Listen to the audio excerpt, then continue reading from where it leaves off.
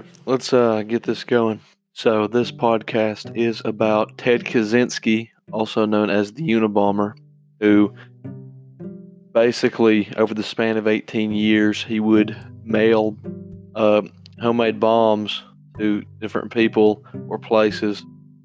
Uh, who was he? Ted Kaczynski was an extremely intelligent person that went insane after basically being experimented on voluntarily with psychedelics and things like that. Um, the victims, some of the victims were Thomas J. Moser, Gilbert Brent Murray, and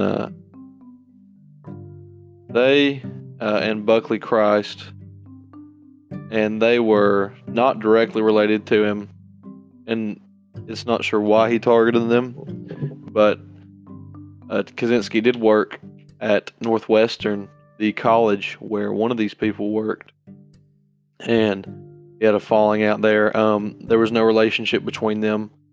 Some key players in this case, Quinn Denver and Judy Clark were Ted Kaczynski's lawyers, and Garland E. Burrell Jr. was the judge that oversaw this.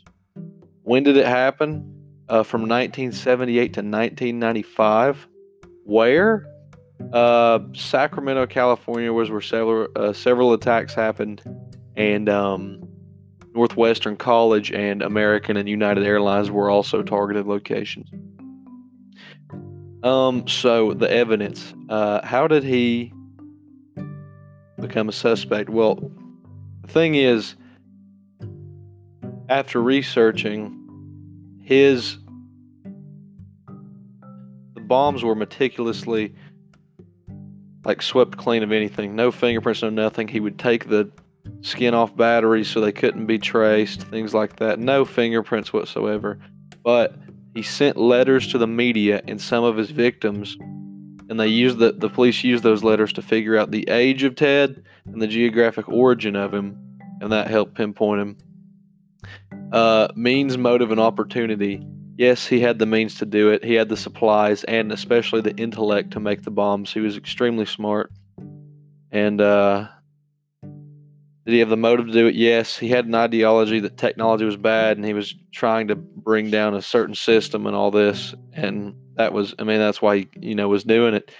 Did he have the opportunity? Yes. Whenever he wanted to mail one out, I guess, he just, threw one in the, sent it off. The legal outcome of this, Ted Kaczynski pleaded guilty instead of pleading insanity. It was his choice, and is now serving several life sentences. And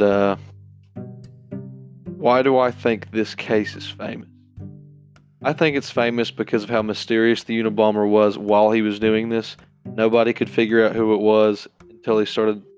Their lead came, he gave it to them, those letters. That was him.